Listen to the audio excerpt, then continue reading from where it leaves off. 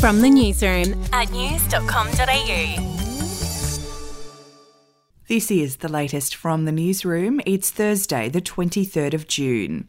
Unions will face dramatically higher fines for illegal strikes under a government bid to see off a spring offensive of commuter chaos, striking school teachers and health workers walking off the job. The increased penalties would slap a union with a fine of up to $55,000 for the first day of any industrial action launched in defiance of an Industrial Relations Commission ruling. Fines of up to $27,500 would be imposed for each day after that. Repeat offenders would face fines of up to $110,000 for the first day of ignoring an IRC ruling, and then up to $55,000 for subsequent days in breach. This will bring penalties in line with those available to courts in Queensland. Renowned swimming coach Dick Kane has been granted bail after he was charged over the alleged sexual abuse of young teenage athletes he was training.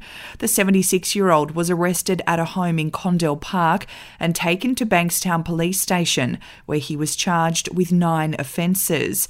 During his bail application, the court heard Kane is suffering from terminal lung and throat cancer and has only 6 months to live. He was granted bail so he can continue receiving treatment. Kane will face court again next month. And after her unwise speech contributed to derailing the trial over the alleged rape of Brittany Higgins, legal experts say TV presenter Lisa Wilkinson could potentially face contempt of court charges. We'll be back after this.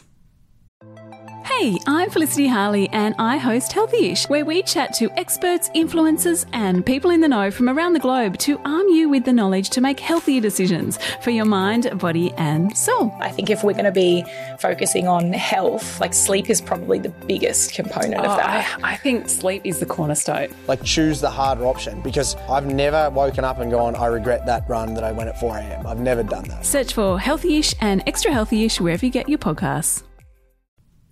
Argentine judicial authorities are set to put 8 people on trial over alleged failures in the care of football star Diego Maradona. The medical staff are to be tried for simple homicide with probable intention in relation to the death of the Argentine football legend in November 2020. Prosecutors say mismanagement by the medical team had placed the football legend in a situation of helplessness. That's the latest from the newsroom. We'll be back with another update soon. Follow or subscribe to From the Newsroom wherever you get your podcasts.